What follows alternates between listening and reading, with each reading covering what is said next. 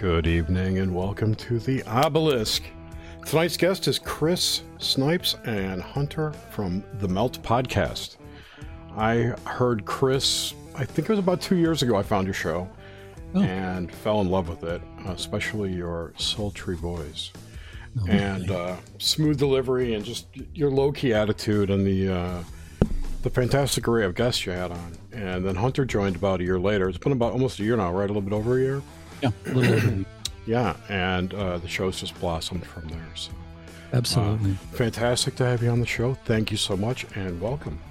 Oh, thank you for having us. Thank you. Our pleasure. Yay for the Melt in-house, Hunter and Chris.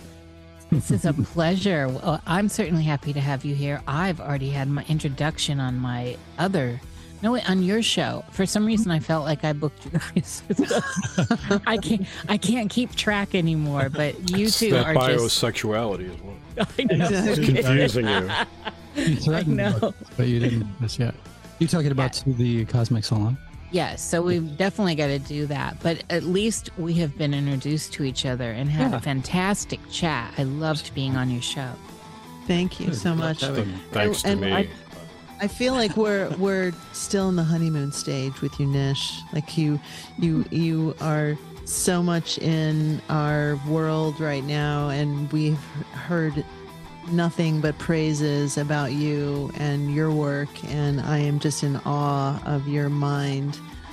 And girl, let's break open the champagne. You're getting me excited. Yeah, I'm into it. You know, I'm into the cut of your jib and what you're doing. You know, you're doing some great work. Should we just go bowling, Jerry? I think so. Thank you. It is a great Let's wait pleasure. till Igor comes out. Oh, Lord. Oh, Lord. Just so everyone knows, you know, we have fun here and we like to joke around. And long ago in the early days, before actually Nox Mente, when Jerry was running the Hive, and right when Cruisin' with Steak went on, we were crazy. We were comics. And in that period of time, I let the world know that I named my pussy Igor. And oh, wow. So anyone who's not aware, when Jerry makes an Igor reference, that is it's my minge, and that's how it goes. Mingy. Mine is she who shall remain nameless. Ooh, I like that. That's ominous. Of a Voldemort snatch. Oh my God. Exactly. Hey, it doesn't have a nose. I mean, come on. I was gonna say, is your clit hood flat? Left me with a lightning bolt scar. There you go. Oh shit. Oh, that's nice. Well, that comes with powers. Yes. And huge responsibilities. Of course. You have to go Aloha Mora to get it to open up. Right? I'm a Harry Potter geek, by the way. I just started. Hey, have you heard of the new podcast, The Witch Trials of J.K. Rowling? I have not. Oh, it's good stuff. Megan Phelps Roper. I don't know if you guys know who she is. Excommunicate. She got. What am I trying to say here? She expatriated herself from the Phelps Westboro Church. Interesting. Padre. I'm assuming you guys know who that is. Yeah, the church.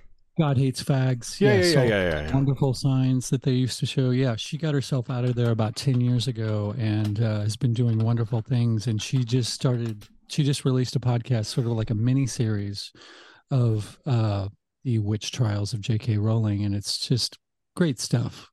Good story about the whole gender controversy and all that stuff. It's fantastic. What's the ginger controversy? Oh, Ginger. Superhero ones? The Xing out of gingers and superheroes, that one? She is a ginger, actually. No, Ginger controversy. She was so bold as to say that, you know, women are biological females. You know. Oh, yeah. JK did, yeah. Yes. Yeah. Well, I'm going to have to check it out, and I'm proud of her for standing the ground. Subscribed. Oh, yeah. I subscribed. Jerry's on it. I'm already subscribed. Jerry, will you make sure you send me the link to one of the places I will look? Yes, ma'am. Maybe Keybase. Fuck Keybase. Thank you. So How are you two doing tonight? I keep forgetting. You're on the East Coast, right? Kansas. We are Oh in. no, you're Midwest. We're smack Yes. dab we're literally in the middle of the country. Midwesties. That's right. Yes. Yes. We're How are doing y'all great. doing? We're doing fantastic. Would Yeah, you say so? things are great. School started this past Monday, so I'm back in the thick of it.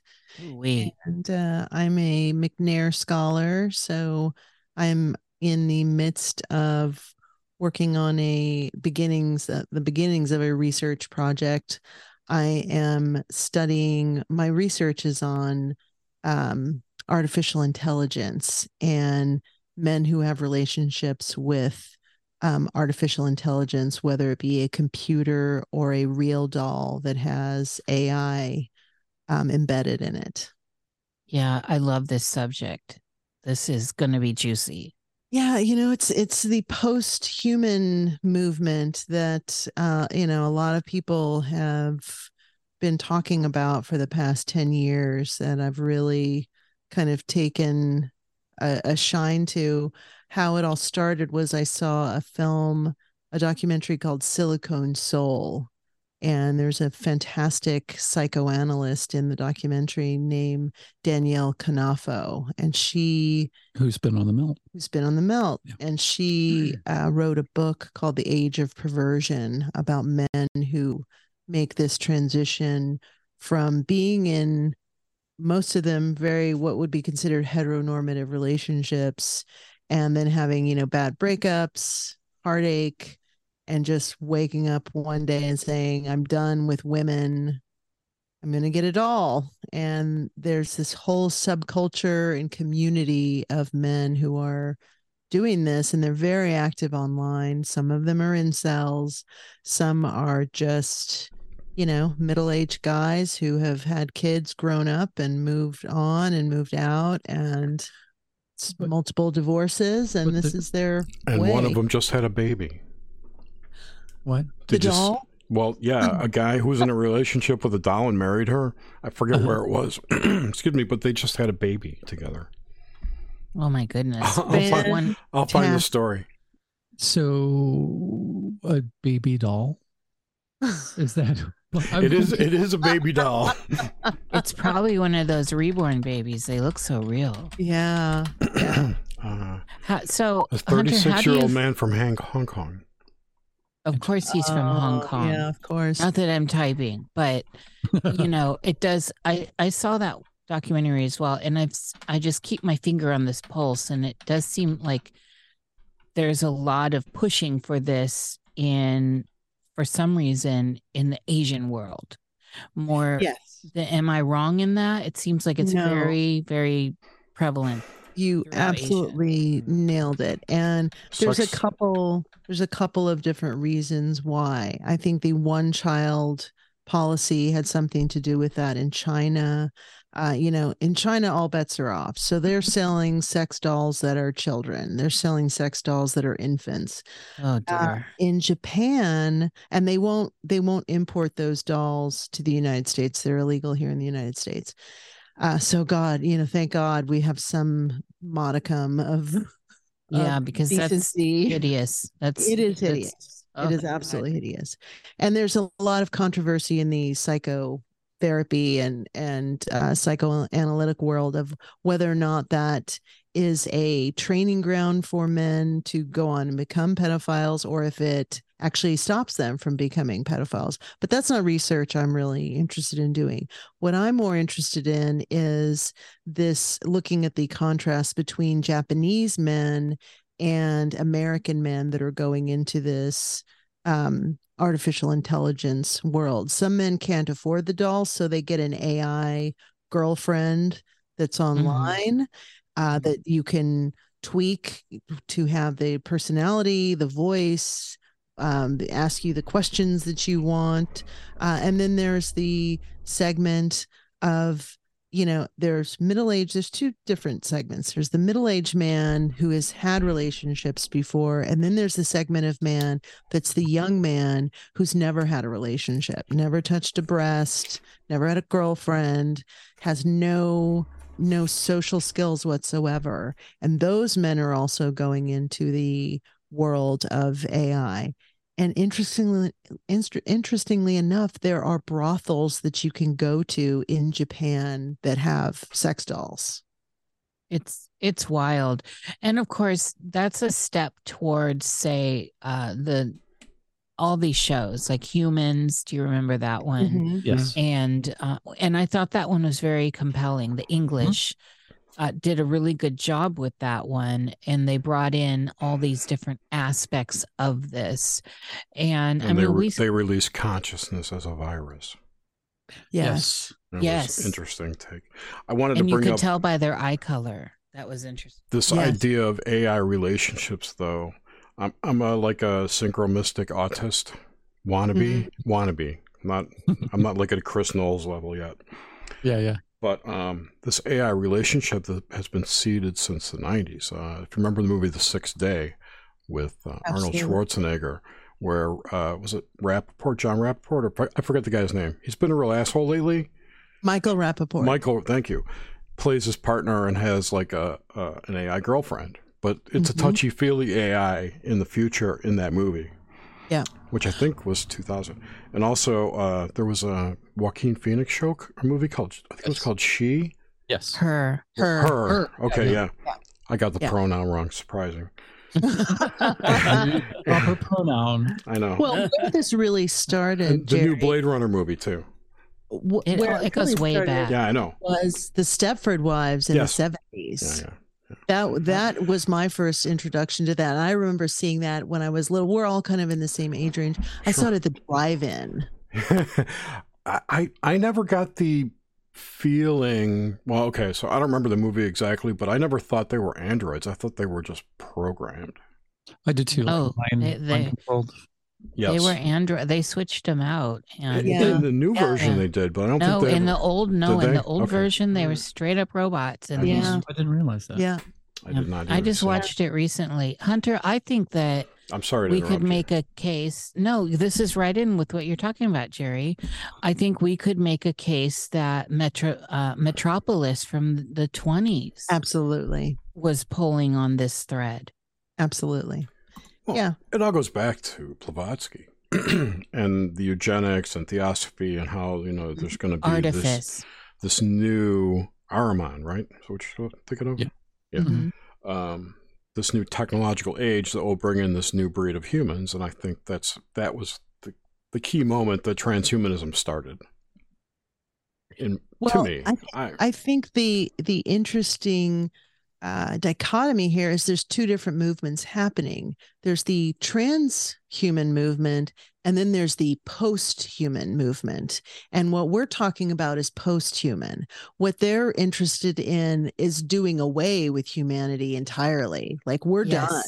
Yes. So that's the real red flag to me. Like, you want to have, a suppository that has all of your information on it and walk around and feel like you're a robot, go for it. That's your business. But my concern is that we are getting to this stage where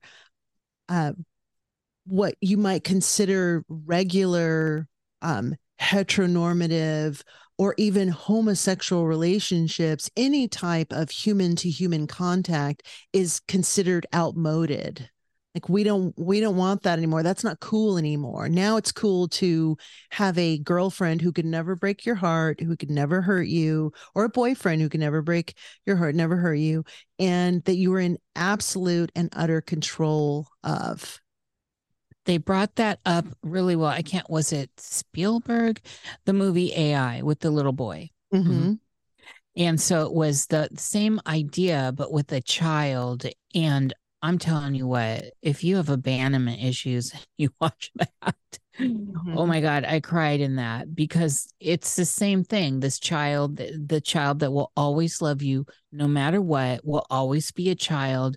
So it's this idea of artifice and how you want it served to you.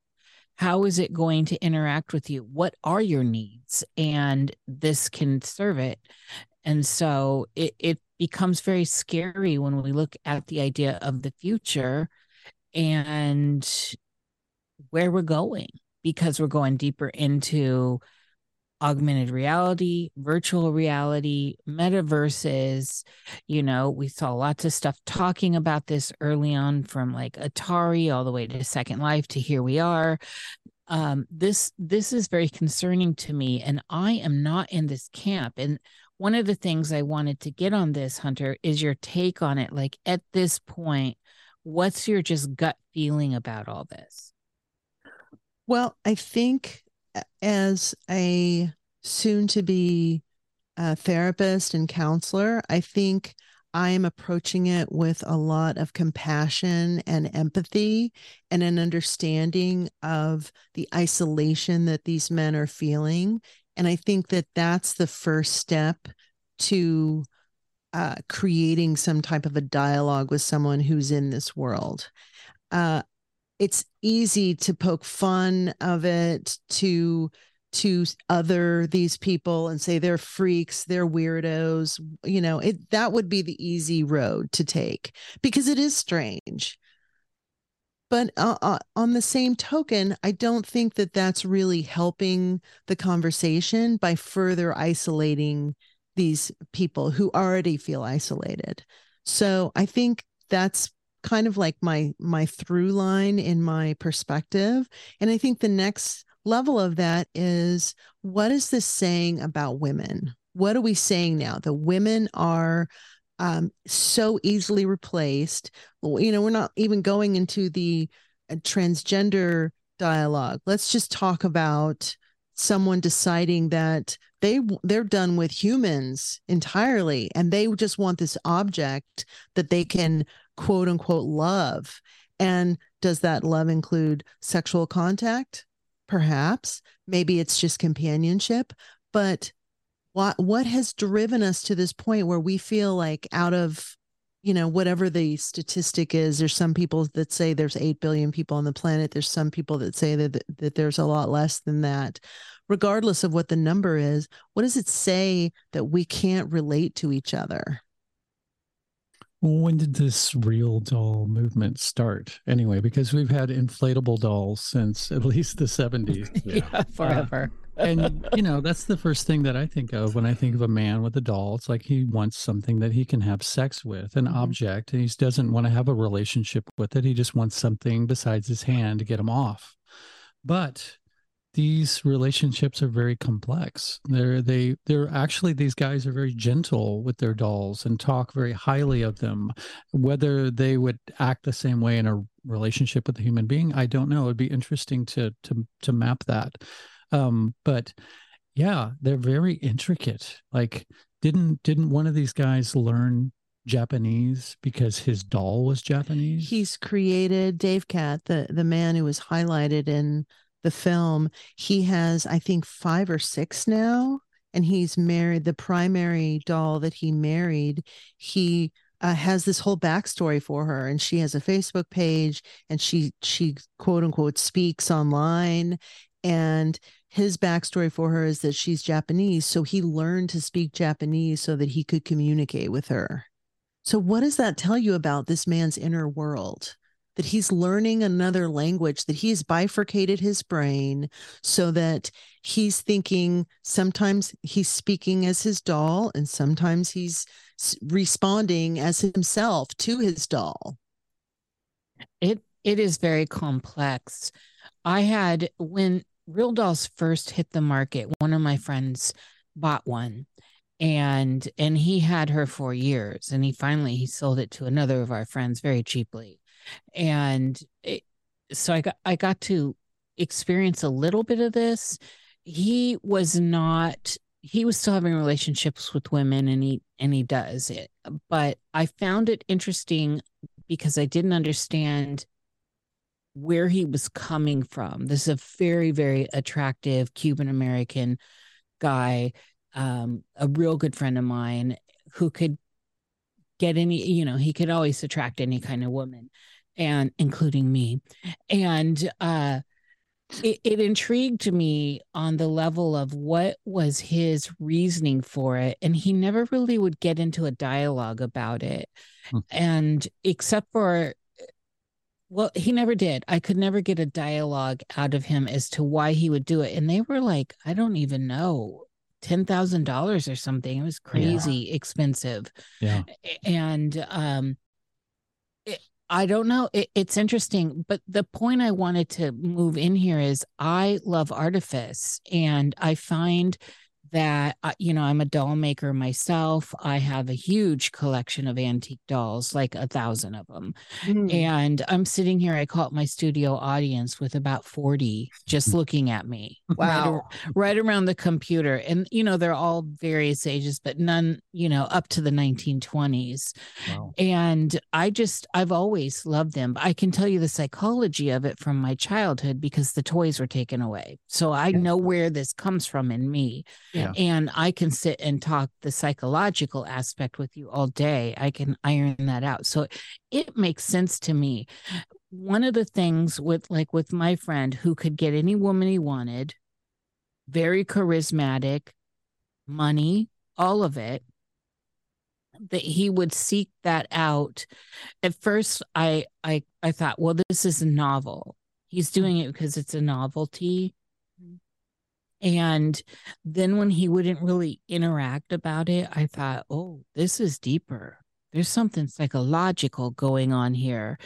And this is what intrigues me. And it was definitely a sexual relationship with her. And he did her up the way he liked her, the way he liked his women.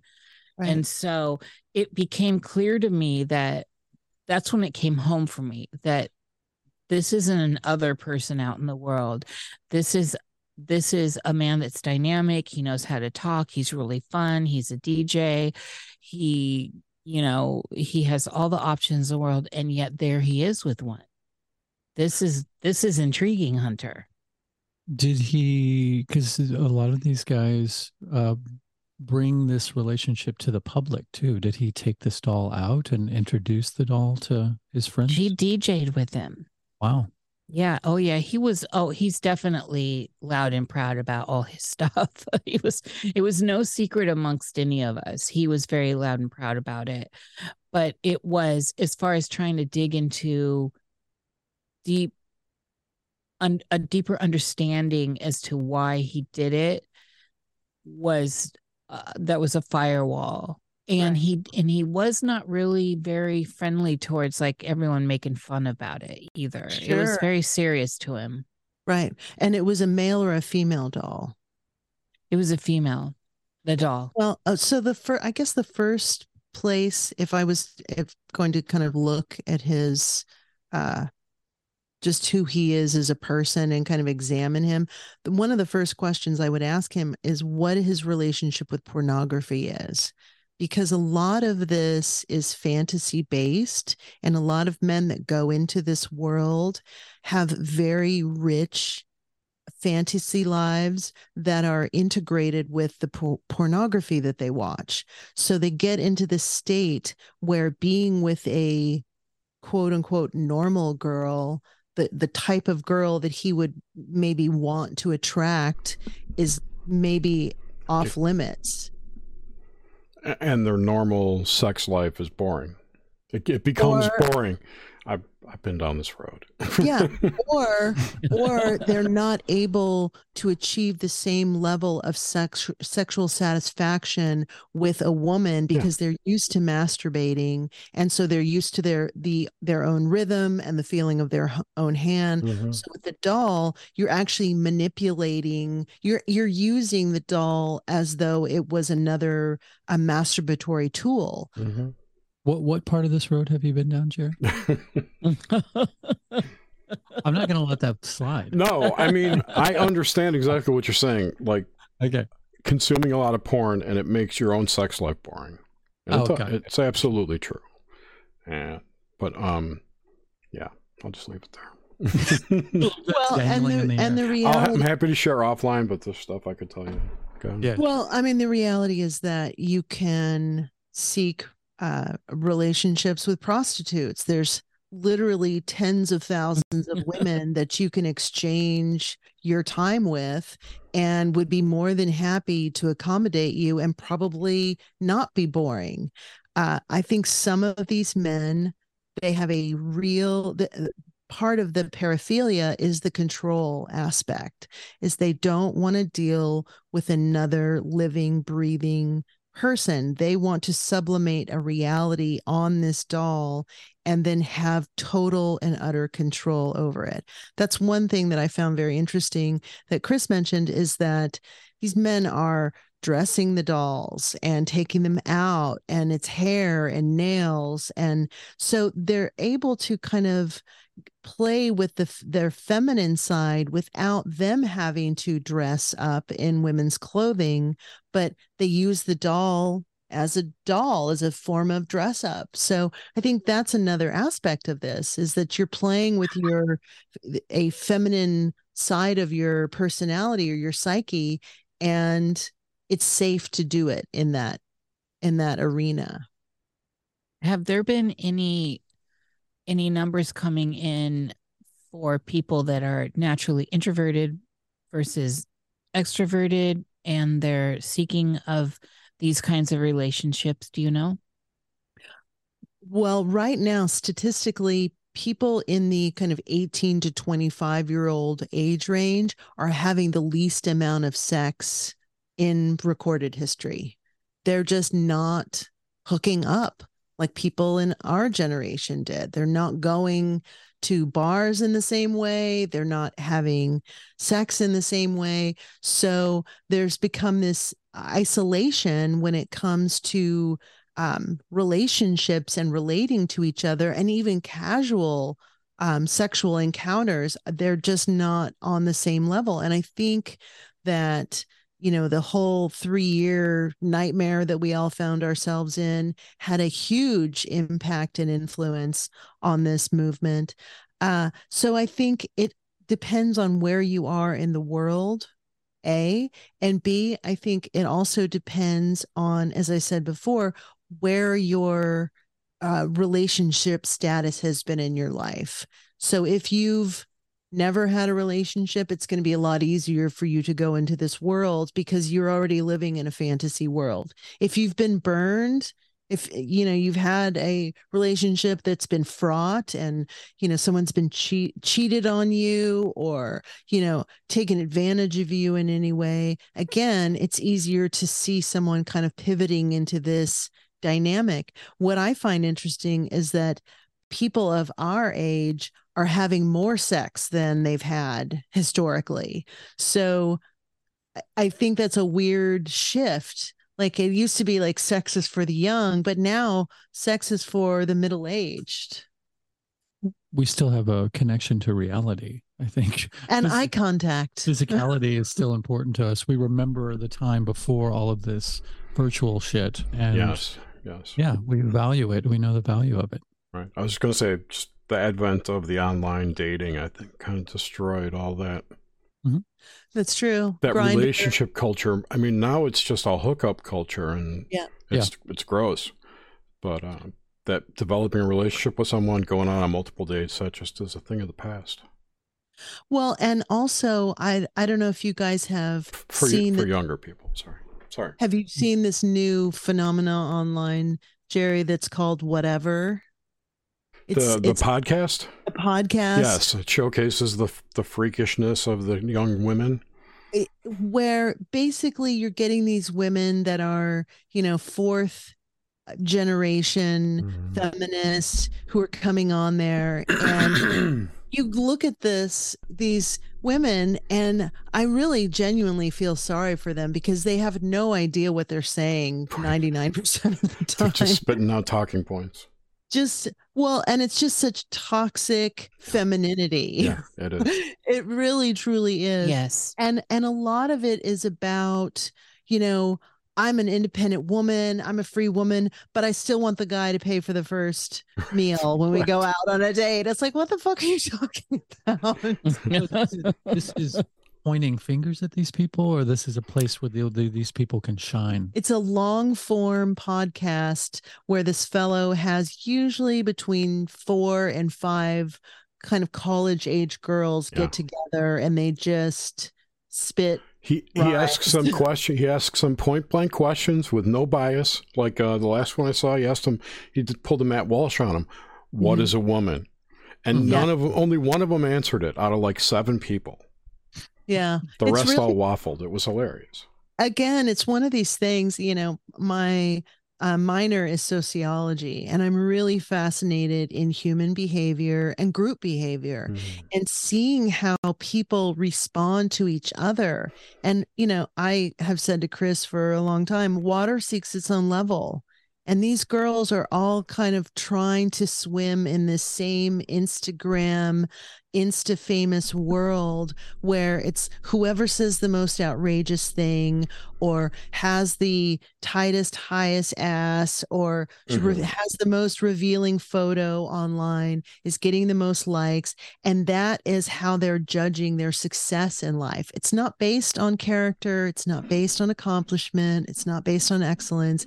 It's based on who can get the most attention. Right. And the problem I see, problem's not a bad term. The problem with that is it used to be within your own clique, within your own friend group, right?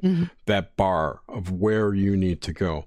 That has expanded to your online followers and your friends and everyone online. So now you have to be at the top of this group that's become massive when it used to be 4 or 5 people.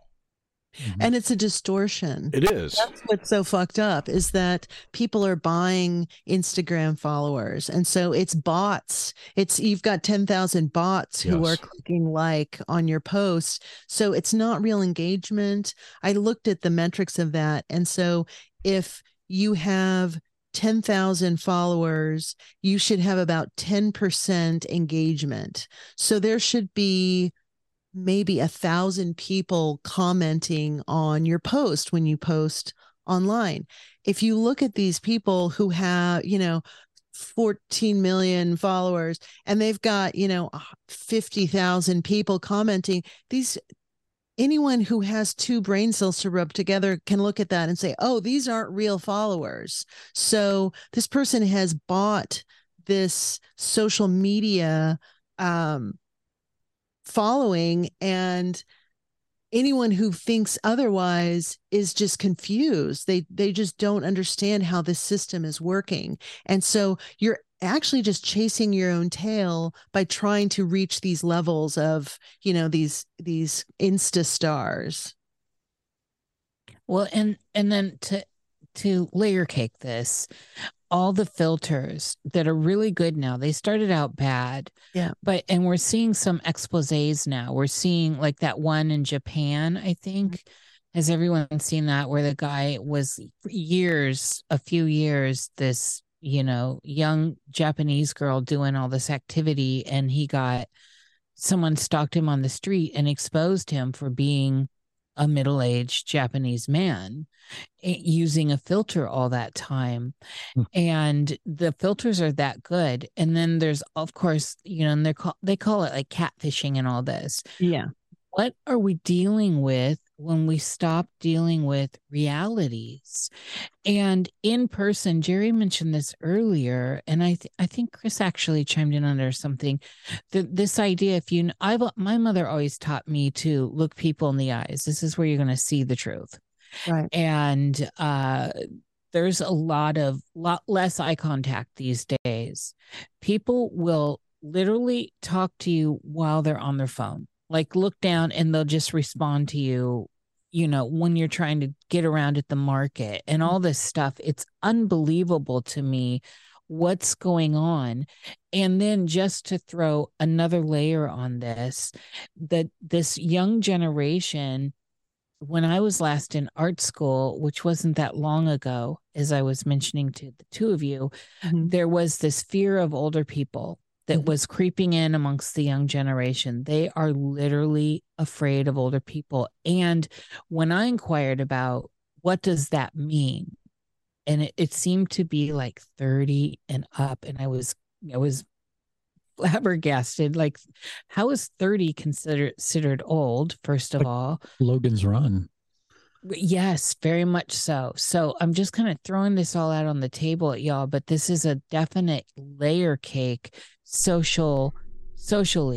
and it's shaping the future. And if we're able to synthesize this information, we can get a good look at what's coming down the pike. And it looks a little concerning to me. Yeah, but Well, is that really the shape of the future, or are we building the future based on those remembrances? This is a whole generation this is really 2 generations now of people that have grown up digitally.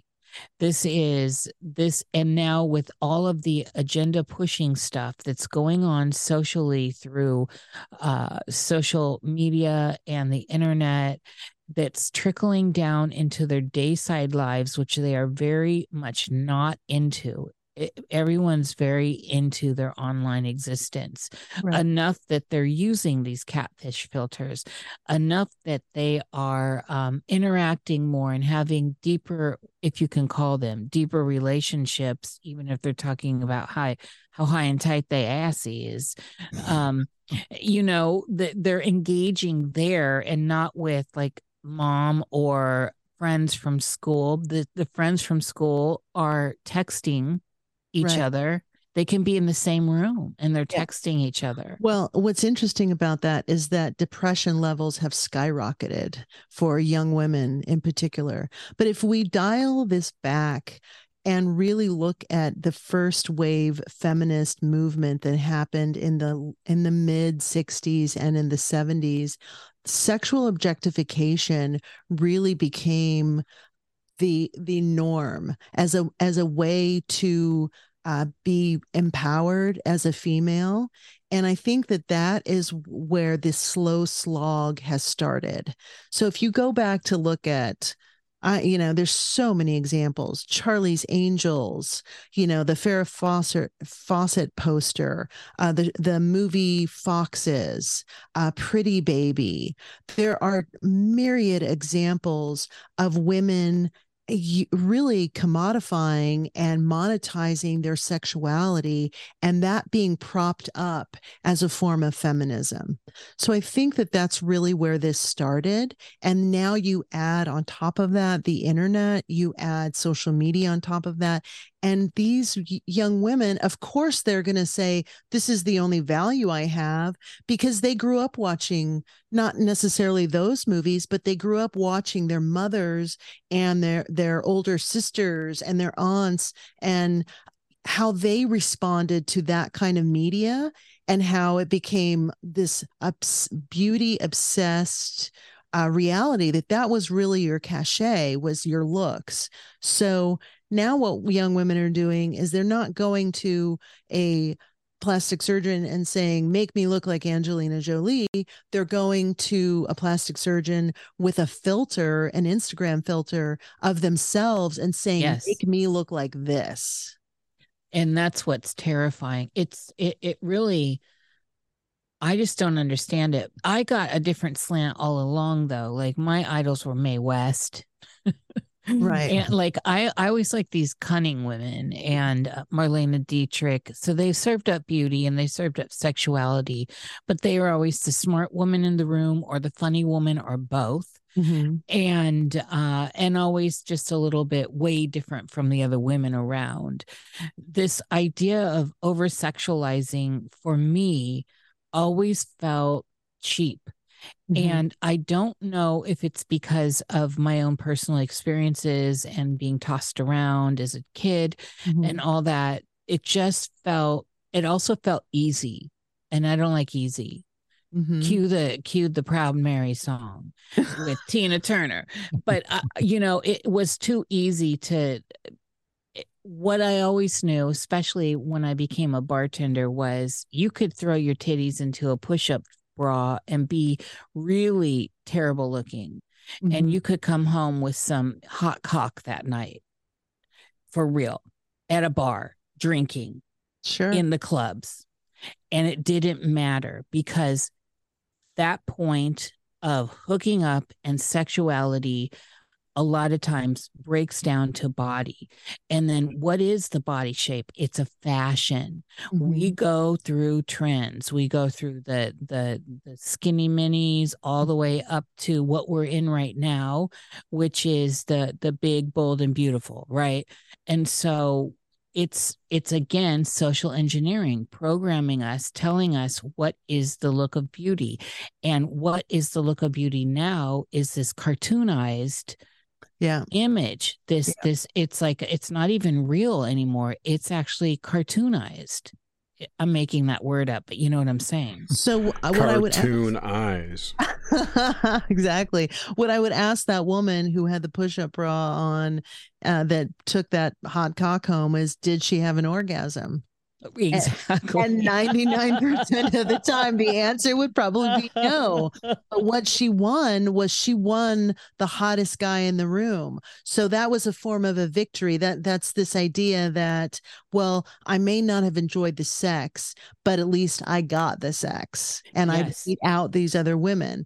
So I think that has a lot to do with where we've landed now, is that women are not really having these dialogues with each other where they're saying, like, how do we have good sex? How do we get what we want sexually? Men have been drawn into this world of pornography, and women have been drawn into this idea that in order to be sexual, they have to perform like people that are in pornography. So I think that's where a lot of this conversation has gotten muddled in just human dynamics. It's not just men with women. It's interesting because in the latest statistics, men are having the least amount of sex in that 18 to 25 range, but women are having sex. So what they're doing is they're turning it to homosexual relationships. They're becoming lesbians. Absolutely. Bingo, bingo, bingo. And I mean, seriously, you nailed that. And see, this is the thing for people like us that look at the programming, that are questioning the narrative, that have rocked the idea that what we're being told, and I don't know if it's the rebel gene, I don't know what it is actually, is something we should maybe buck up against. Now, this could be a Gen X quality. Our whole generation seemed to have this quality. I mean, remember, punk rock came out of this generation and fighting the power and all this. So when we started to, and then we came basically, it just depends where you fall on the divide, but the hippies were, and not just the hippies, but that generation was bringing in the idea finally that it was all right for women to talk about an orgasm, for God's sake. It was all right to do a lot of things that were way more corseted from, at least in America, the remnants of a Victorian society. Now, I love all the Victorian furniture and stuff because that repression played out really great in art. But it was a very prim and proper situation.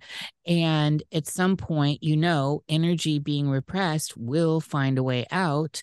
And so we got that generation. We started to get that wave of feminism, and it's backfiring now. It's backfiring. And this is what I see going on with the trans agenda, not to bring that in, or the these other agendas. You start repressing, you make everyone bend the knee to something so that they have to accept it. And it creates this repressive, pressurized gauge sociologically that it's going to creep out somewhere. We see this with witch hunts and all this other stuff. This is what I'm fearing now, Hunter, is that this could have a bad backlash societally. Well, I think what's happened, and I see it with Chris, and I'm sure Jerry experiences this as well, is that there's a real abject hatred for men now. And so what is that doing to men? What is that? How have we emasculated men to the point where they're going to fuck a doll as opposed to being in a relationship with a woman? I think that's where a lot of this, you can look at it and say, well, this is all by design. And I think to some degree this is by design, but we can't buy into the programming and say, well, this is broken and there's no stopping this snowball. I think there is a way to stop it. And the way to stop it is by making eye contact It's by actually listening to men, making them part of the conversation, which they both should be. I'll say something when I have something to say. Giving them the space to be who they are, and not, having this archetypical idea of what a man is or what a man needs to be in order for him to be valid. I totally agree with that. And I was just being silent and let one of these mans talk. I agree. I mean, I don't know where this, I think it's rooted in the hatred for whites, or this anti-white movement that's happening. And I think straight white males get the brunt of it, especially in media. I don't want to go back to media all the time, but it's totally happening in media. You've got gender swaps and race swaps in just about everything that's coming out lately. That's reboots or what have you. And that's all rooted in this, I don't know what it is. I mean, white people account for 4 or 6% of the entire population of the world. We are the minority. Exactly. And exactly. I don't understand the hatred for it, especially, from other people. I don't know. It's weird. I don't really have much to say about it. I agree with everything you said. So, yeah, same here. I think that male is sort of the top of the oppressor totem pole. Mm-hmm. And that goes beyond any race. I mean, there's the great John Lennon song, "Woman is the Nigger of the World." Fantastic song, says a lot in that song. But it all boils it down to male. So we're the ultimate oppressor. So we have this heritage burden that we carry around with us all the time. And we're supposed to constantly be cognizant of it and be ashamed of it and feel guilty about it.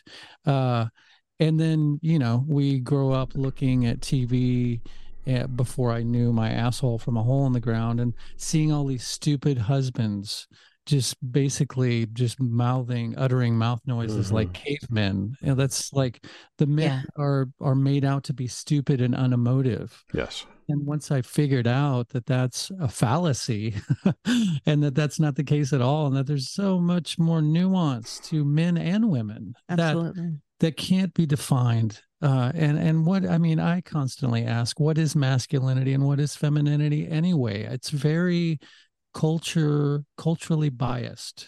Right. Well, and what's fucked us is representation. Exactly. This idea of this need of, I have to see myself in a commercial in order to feel valid. And that is such utter rubbish. What that says to me is that whoever is watching television or watching a film doesn't have the discernment to be able to look at a character and see outside of these superficial costumes. Yeah, we've ticked the box. So it's like, okay, now we have an Asian, now we have a black person, now we have a black female, now we have a transgender person. But what if the characters suck? Yes. You're talking about the Eternals. Just decent fucking writing. Why isn't that enough? Because you can see Disney's imploding right now because of this. I don't know if you have followed. You guys know Marvel stuff, right? So the whole Phase 4 was a disaster for Marvel. They lost billions of dollars. They fired Alonso this week. I don't know if you saw that. Victoria Alonso. Yeah. Wow. And she was like the top woke officer in the Marvel franchise. Like, her and Feige are connected at the hip, basically, but they got rid of her, this week. So apparently she was a bully too. But she was the reason all that shit got injected into the movies. And back to the point I was going to make is that the reason this is so prevalent now is because we have a generation of people who were raised by the cultural Marxist colleges we've got that no one learned about until the pandemic, when everyone was doing Zoom classes and parents could see this shit going on. But the people writing stuff today are the product of that. For sure. That woke agenda. And that's why it's so prevalent in media today, is because they believe it's correct. And through the validation they receive through their circle on social media, their desire to do it and to one up everyone else gets even larger. Well, that was one of the reasons that I got into college, was because of the pandemic and that whole insanity. And I knew when I walked in, and I went totally online, I knew, you know what, I'm coming with a completely different perspective. I've had a whole other life than the people I'm going to be engaging with. And let's see how that works. And you would be shocked how many professors wrote me privately and said, thank you for being a breath of fresh air in my class, because I didn't go in there trying to get approval. I wasn't trying to get someone to like me. I really went in with the idea of having discourse, because to me, that's exciting. That's exciting to have a dialogue with someone who has a completely different perspective, especially when they don't really know what they think and feel because they haven't had enough life experience to figure their shit out. Yes. I love that, agree. Hunter. And when I went back this last time, I also, many of the professors there, which were my age and older, were so grateful, because first of all, I wasn't bending the knee to anything. I was just being authentically myself. But I wasn't doing anything online. So it's art school. So I'm trekking there. Right. And it was, and I already told you, some of the young people that I became friends with and good friends with, they gave me this weird pass, but the adults that had been around and seen stuff and were kind of moving out of that phase of their career were so grateful for the in-class counterpoints going on that I would bring up because of my age, and I'm not afraid to talk. I would interact. One of the things I noticed with a lot of the young kids in the classes that I had young kids in is no one was talking. They were all afraid to talk. So I would always, we got it. The professor's asking a question, and then ultimately, like all good things that happen, it inspired people to interact. And then we started to have really good classes, because the shy person, and I always sit in the back, I don't care where I am. Child, I park in the back lot. I like the back.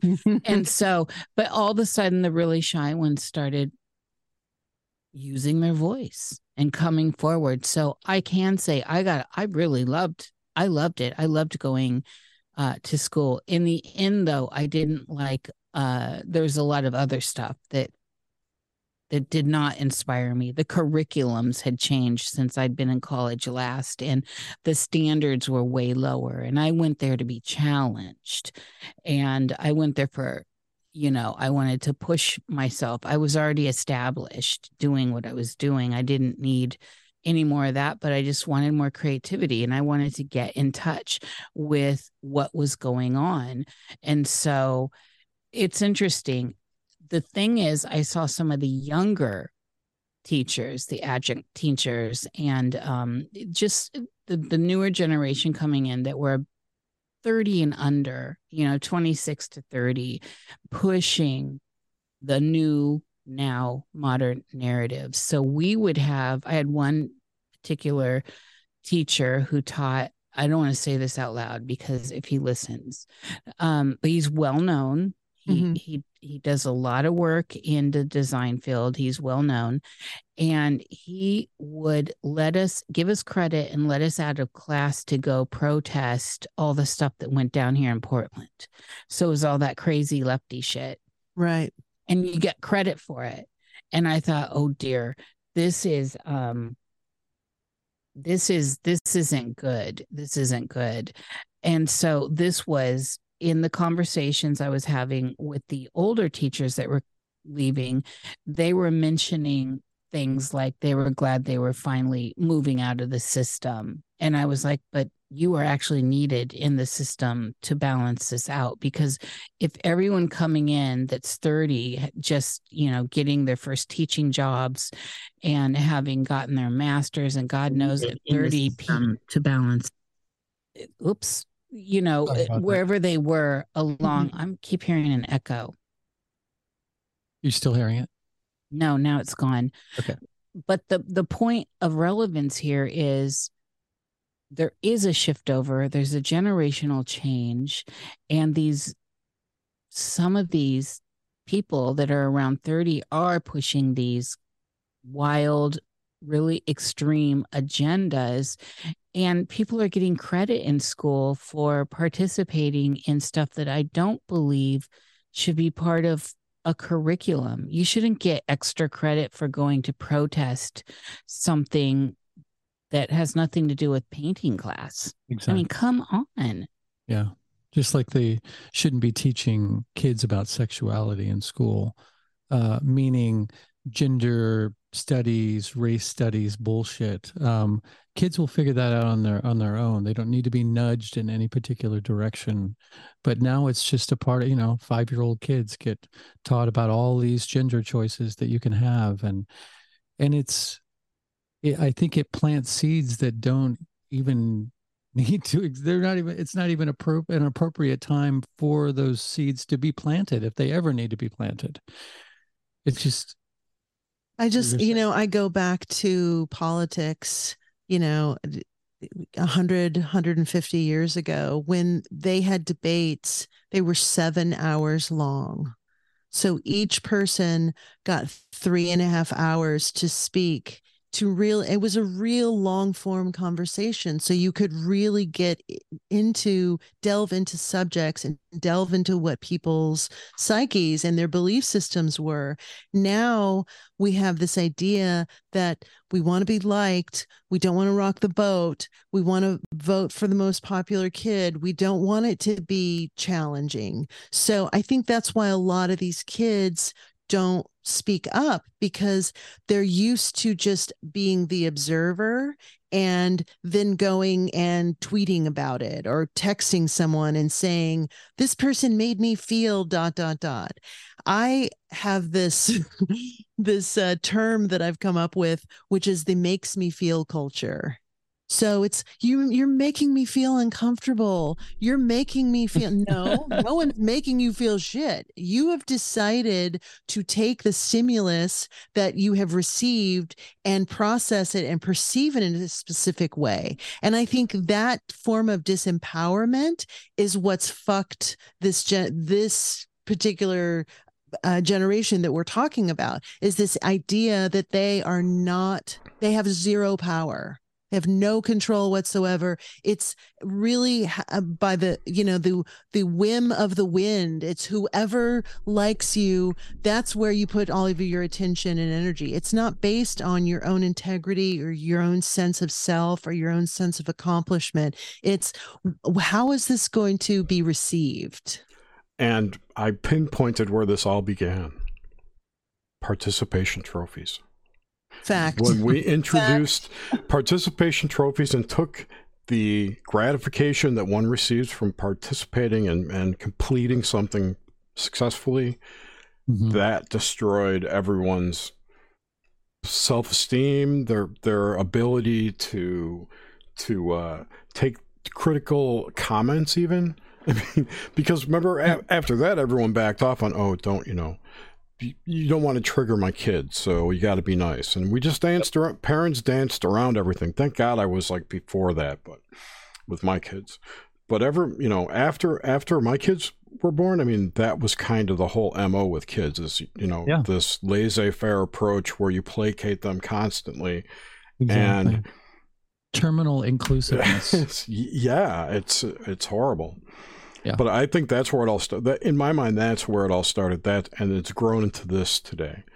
And yeah. Well, and it's just lazy fucking parenting. It is. It's just lazy. It's just like, oh, well, you don't want to have a real dialogue with your kid and say, you know what, sometimes you're not going to win in life. Sometimes part of the greatest lessons I've ever learned in life was not by being the best at something. It was the effort that I put into that. It was honing the skills, whether it be writing or some physical achievement.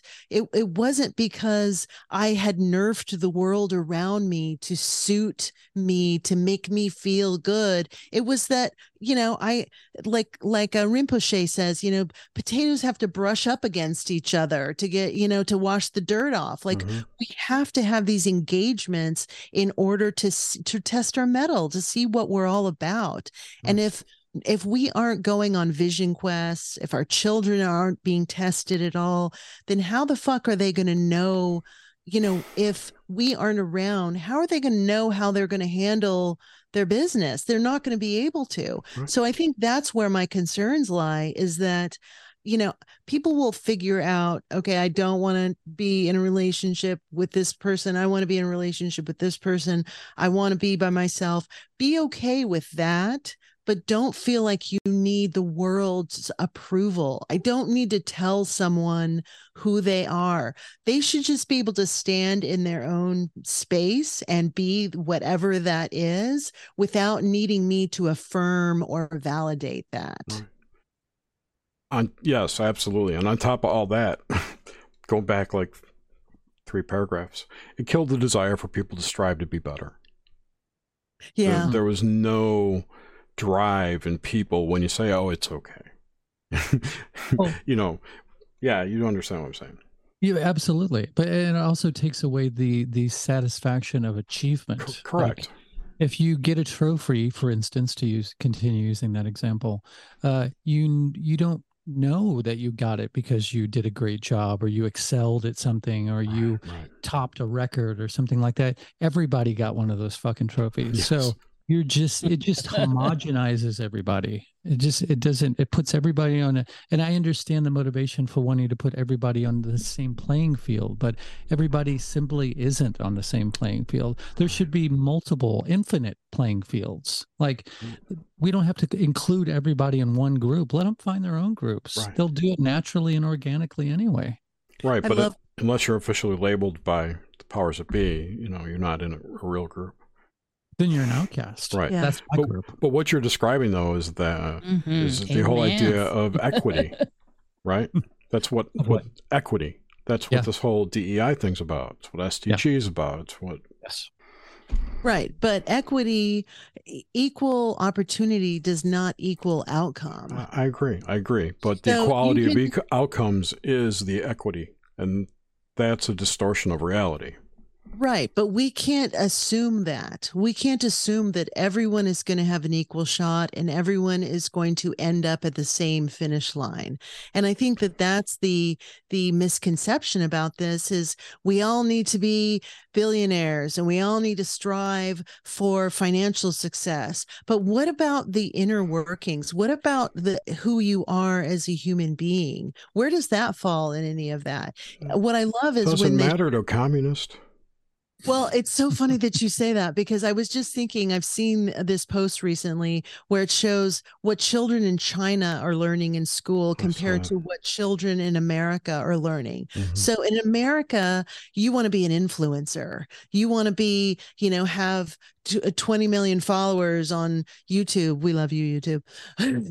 You want to have this great following, but it has nothing to do with really the substance that you have and who you are as a person. Where in China, they are not giving you praise for who you are as a person. It is this communal reality as opposed to an individualistic culture. So this idea that who you are matters is completely gone. Like that's eroded, that's disappeared. So the striving is, how can I help my community be better? How can the community be the superpower? Not how can I get the most attention? Agreed. I mean, I think it's all it's a substrate of materialism. Like we want the tangible. We want things that can be quantified and weighed, and love and nuance, and not fitting into an easy umbrella out of the very few umbrellas that our society offers. That's not That's not, you can't categorize that. You can't make a target market out of that. So it doesn't exist in the eyes of this materialist scientism based society that is trying to keep a money making machine running. We're the outliers. We're the dreamers. So there is no place for us in their scheme, and that drives them nuts. So then they co-opt things like punk rock, and you can get Ramones t-shirts at Target now, and It's sad. everything is getting eaten up by the beast. We are in the fourth turning, if you're familiar with that. No, tell me. So there's this idea, this cycle of generations, basically every generation. It goes back to that old saying that, you know, hard times create great men create great times create weak men create hard times. That fourth portion, that weak men create hard times, is the fourth turning. Mm-hmm. And we are in that generation right now. Oh man, we're fucking deep into that. Yes. Absolutely. Yes. Yeah. It's a really interesting book called The Fourth Turning, by the way. Okay, cool. Yeah. I'll check it out. I have a real sense of the ability of the human to turn on a dime. And I think that so much of that, I believe in the 100th monkey theory. And I believe that so much of this is really based on the world we are creating. So if I wake up in the morning and I say the fucking world is on fire and we're at war and everything sucks, then the world is going to show me everything that supports that perspective. But if I walk in as a porous being and I put 100% of who I am into every exchange I have, I connect with every person that is willing, that is a willing participant, then I think that all of this stuff is literally just one whisper to the left or to the right from really being a transformation. So I don't really agree with this idea that it's a foregone conclusion and we're all fucked. We could be. We definitely could be, but I don't think that, I think there are enough people on this planet right now who are vibrating at a higher frequency, who actually believe in better and see better and want better for their children, for themselves, for this planet, that I think it's possible. So that's where I'm putting my energy. Right? See, I think I like that a lot. But I also come with a high level of woo here. Sure. And I'm wondering, is it possible? So I'm going to start with that. Is it possible that if we say, take the Dante version of, you know, we all know the Dante version, that as we change our vibrational rate, as we move through the rings of wherever we are, conceptually hell at the moment, or at least, you know, or at least at the beginning stages of it, is it possible, depending upon this nexus of personal transformation, of personal baptism by fire, of being pushed into pressure to express what it is you are created of. And again, this was one of the things I enjoyed about my generation, or do enjoy, is that we really were a generation that was trying to push back against the norms, right?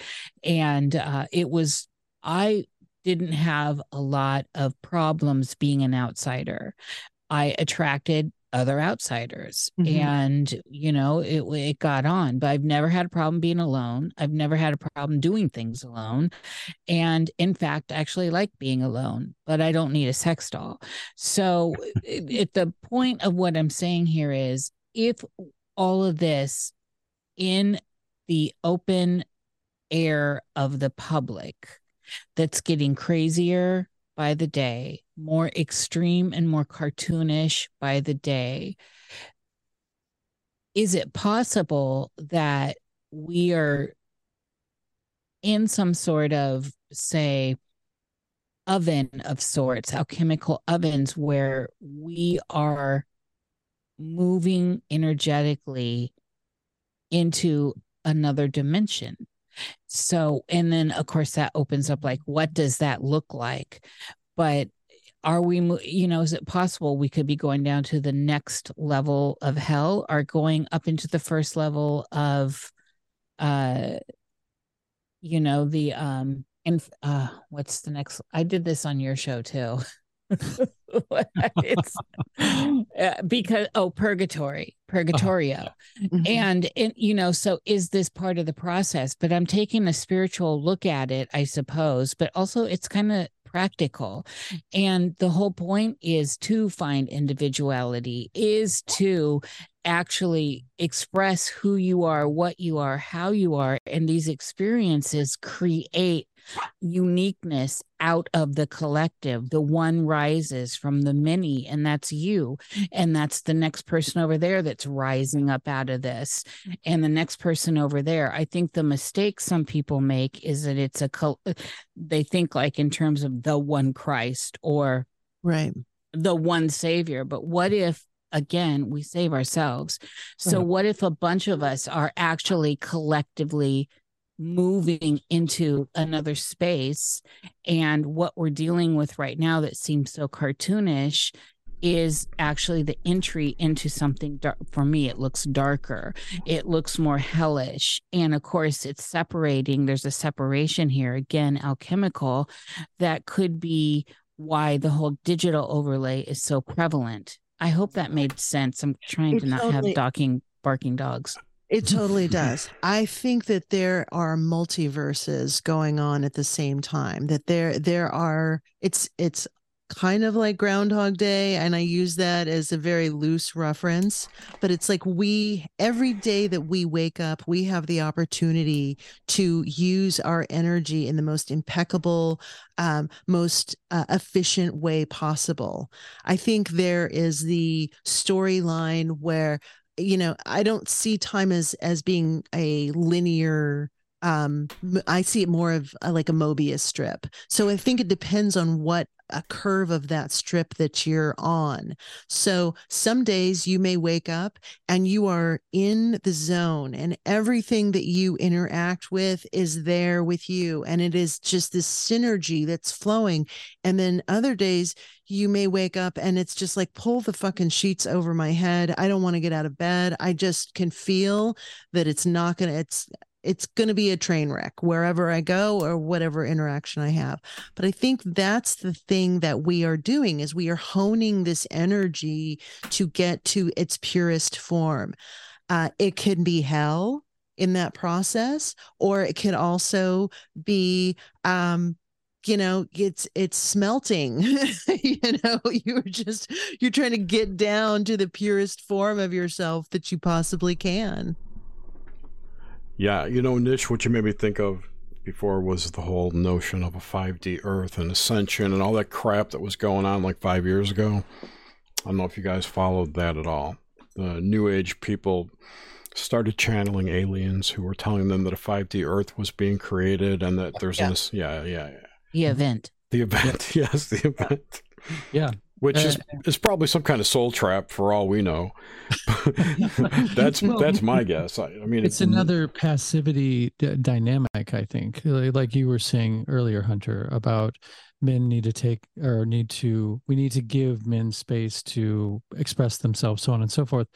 I think men, women, everybody, humans need to stop waiting for somebody to give them something. They need to take it. Yes. And we need to take place in this fucking reality. I know it seems that you said, Nish, that it seems very dark, like we're heading towards a dark place.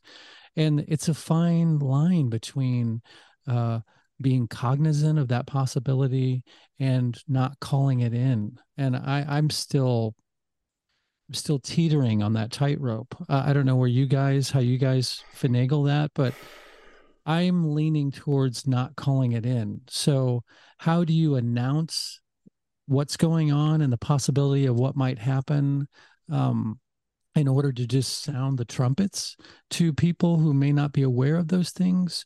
and where do you go, this is the way it's going to be, it's going to suck, this is going to happen, we're going to be this and that and the other. Yeah. What's the fine line? How do you guys navigate that? Oh, for me, I don't know what's going to happen, so I choose no position. Stay neutral. I stay neutral. I don't know. I have no idea what's going to happen, so I'm apolitical. I don't pick a side. I don't pick sides. I hate picking sides. Here.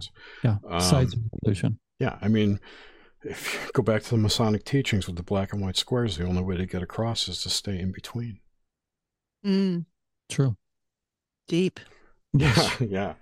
How do you navigate the tightrope? I just don't let things affect me emotionally. This is my MO.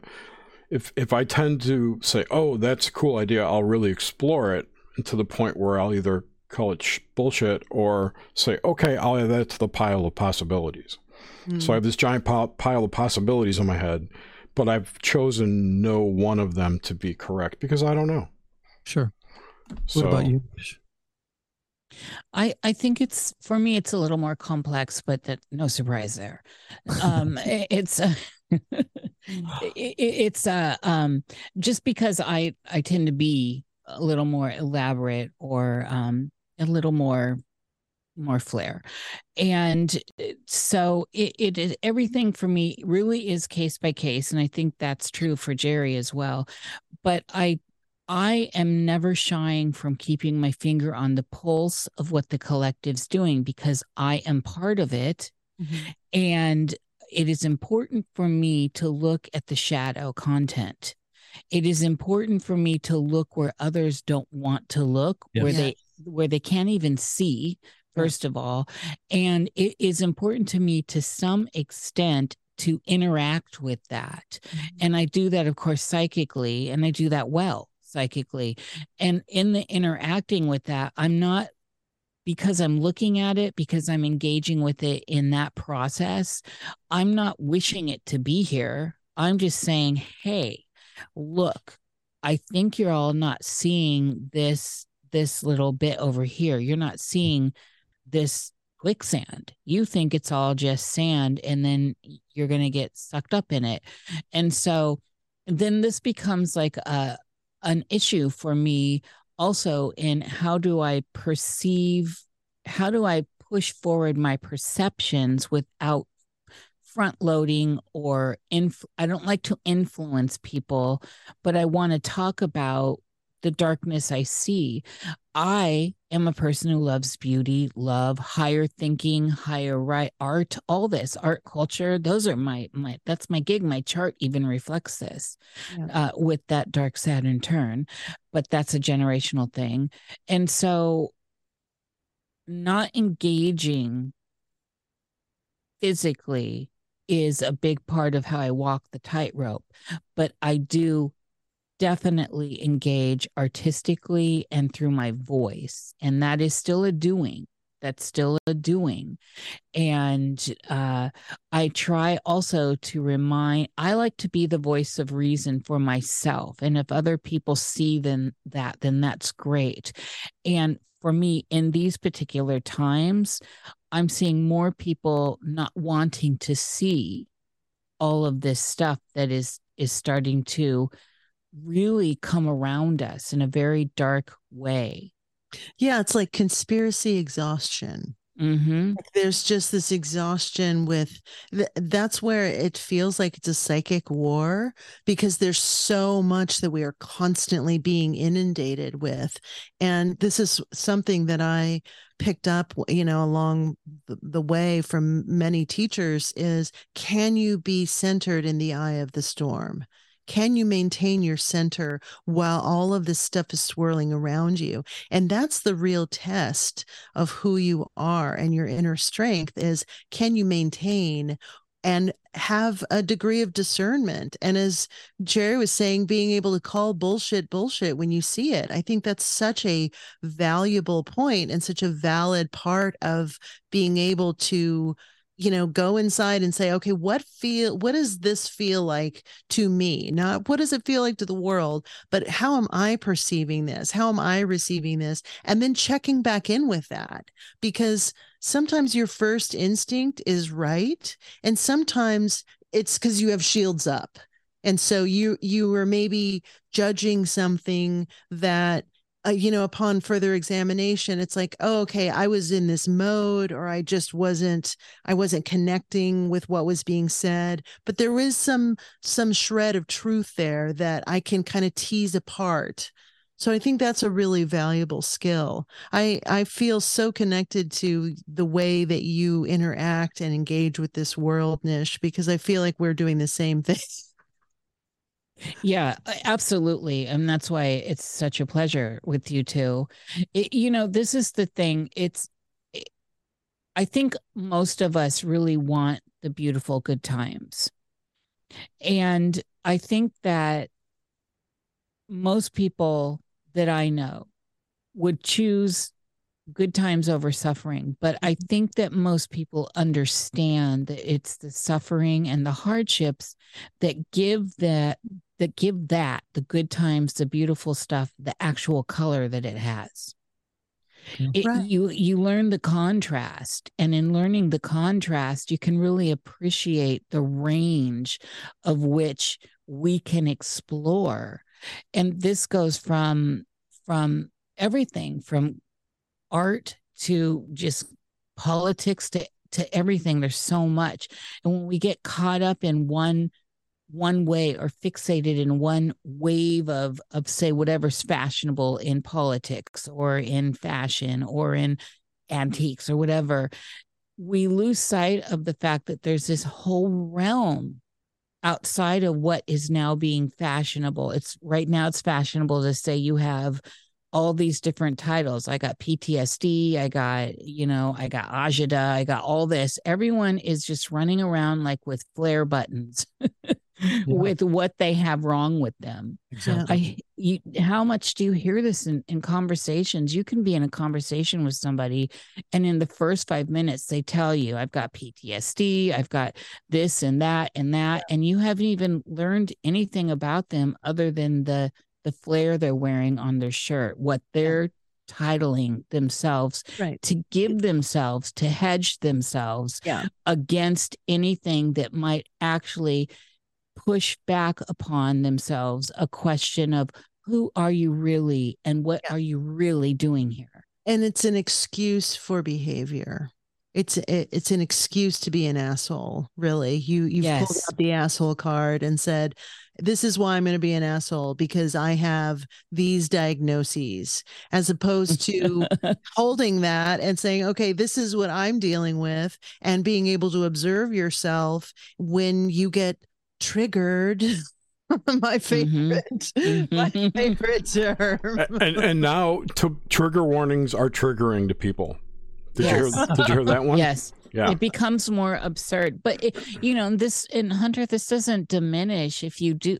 PTSD is a real thing. Exactly. It's not diminishing that, but it becomes like this, like you're saying, it is the excuse for future behavior so that it can be hedged upon that excuse. Oh, I'm sorry, but I've got this, and I already told you that. So it's just like these traps in communication and in relationships that are very tricky. And I think this is part and parcel why we are seeing an uptick in people having relationships with real dolls and moving into the AI world at such an alarming pace. Yeah, because your doll can't trigger you.